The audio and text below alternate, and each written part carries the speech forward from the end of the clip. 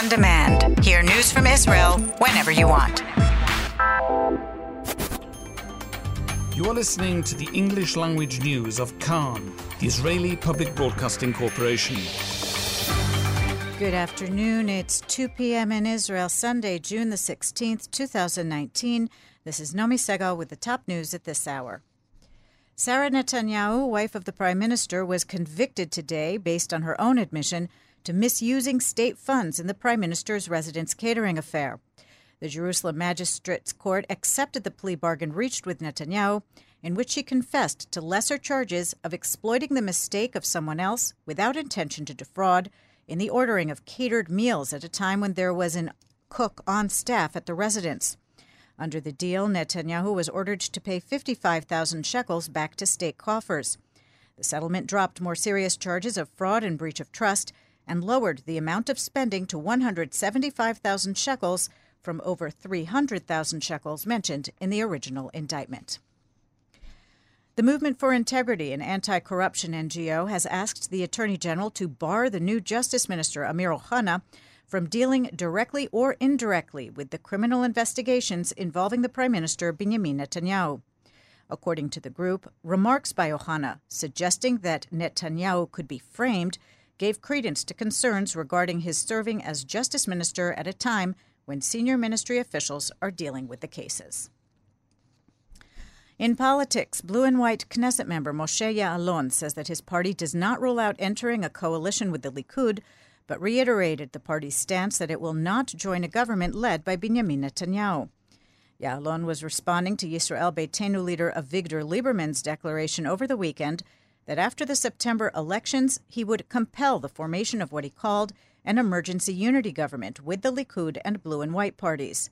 Lieberman said that in light of what he called the economic catastrophe the country faces and the anticipated security challenges, the party that wins the most mandates should form an emergency national unity government. Lieberman said that this best reflects the desire of most of the electorate and would block imposition of the Haredi Orthodox agenda on the government.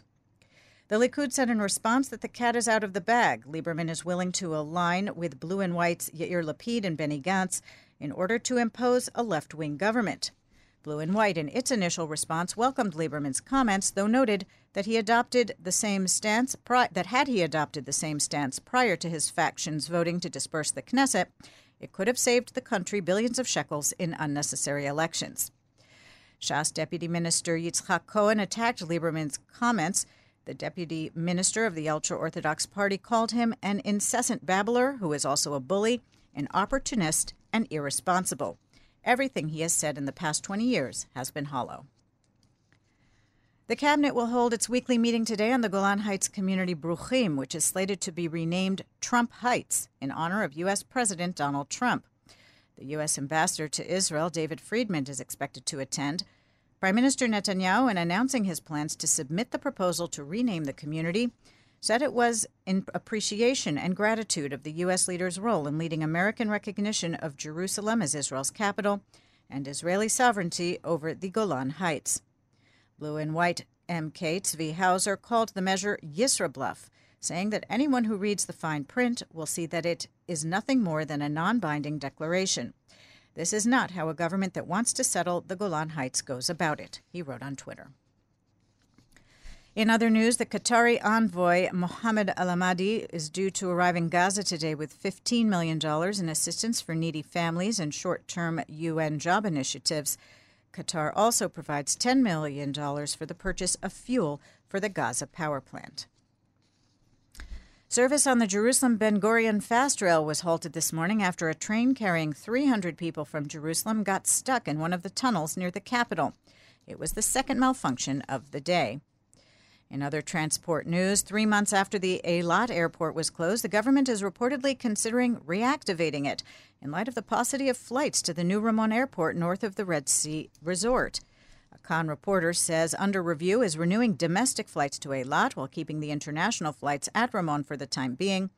Prime Minister Benjamin Netanyahu is reportedly interested in advancing the matter with a decision within 2 weeks.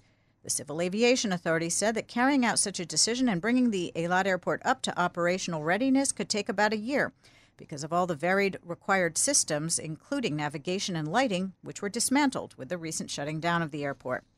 The development comes against the background of protests in Eilat to the closure of Tel Aviv's Sde Dov airport, which is viewed as a lifeline for the Red Sea city.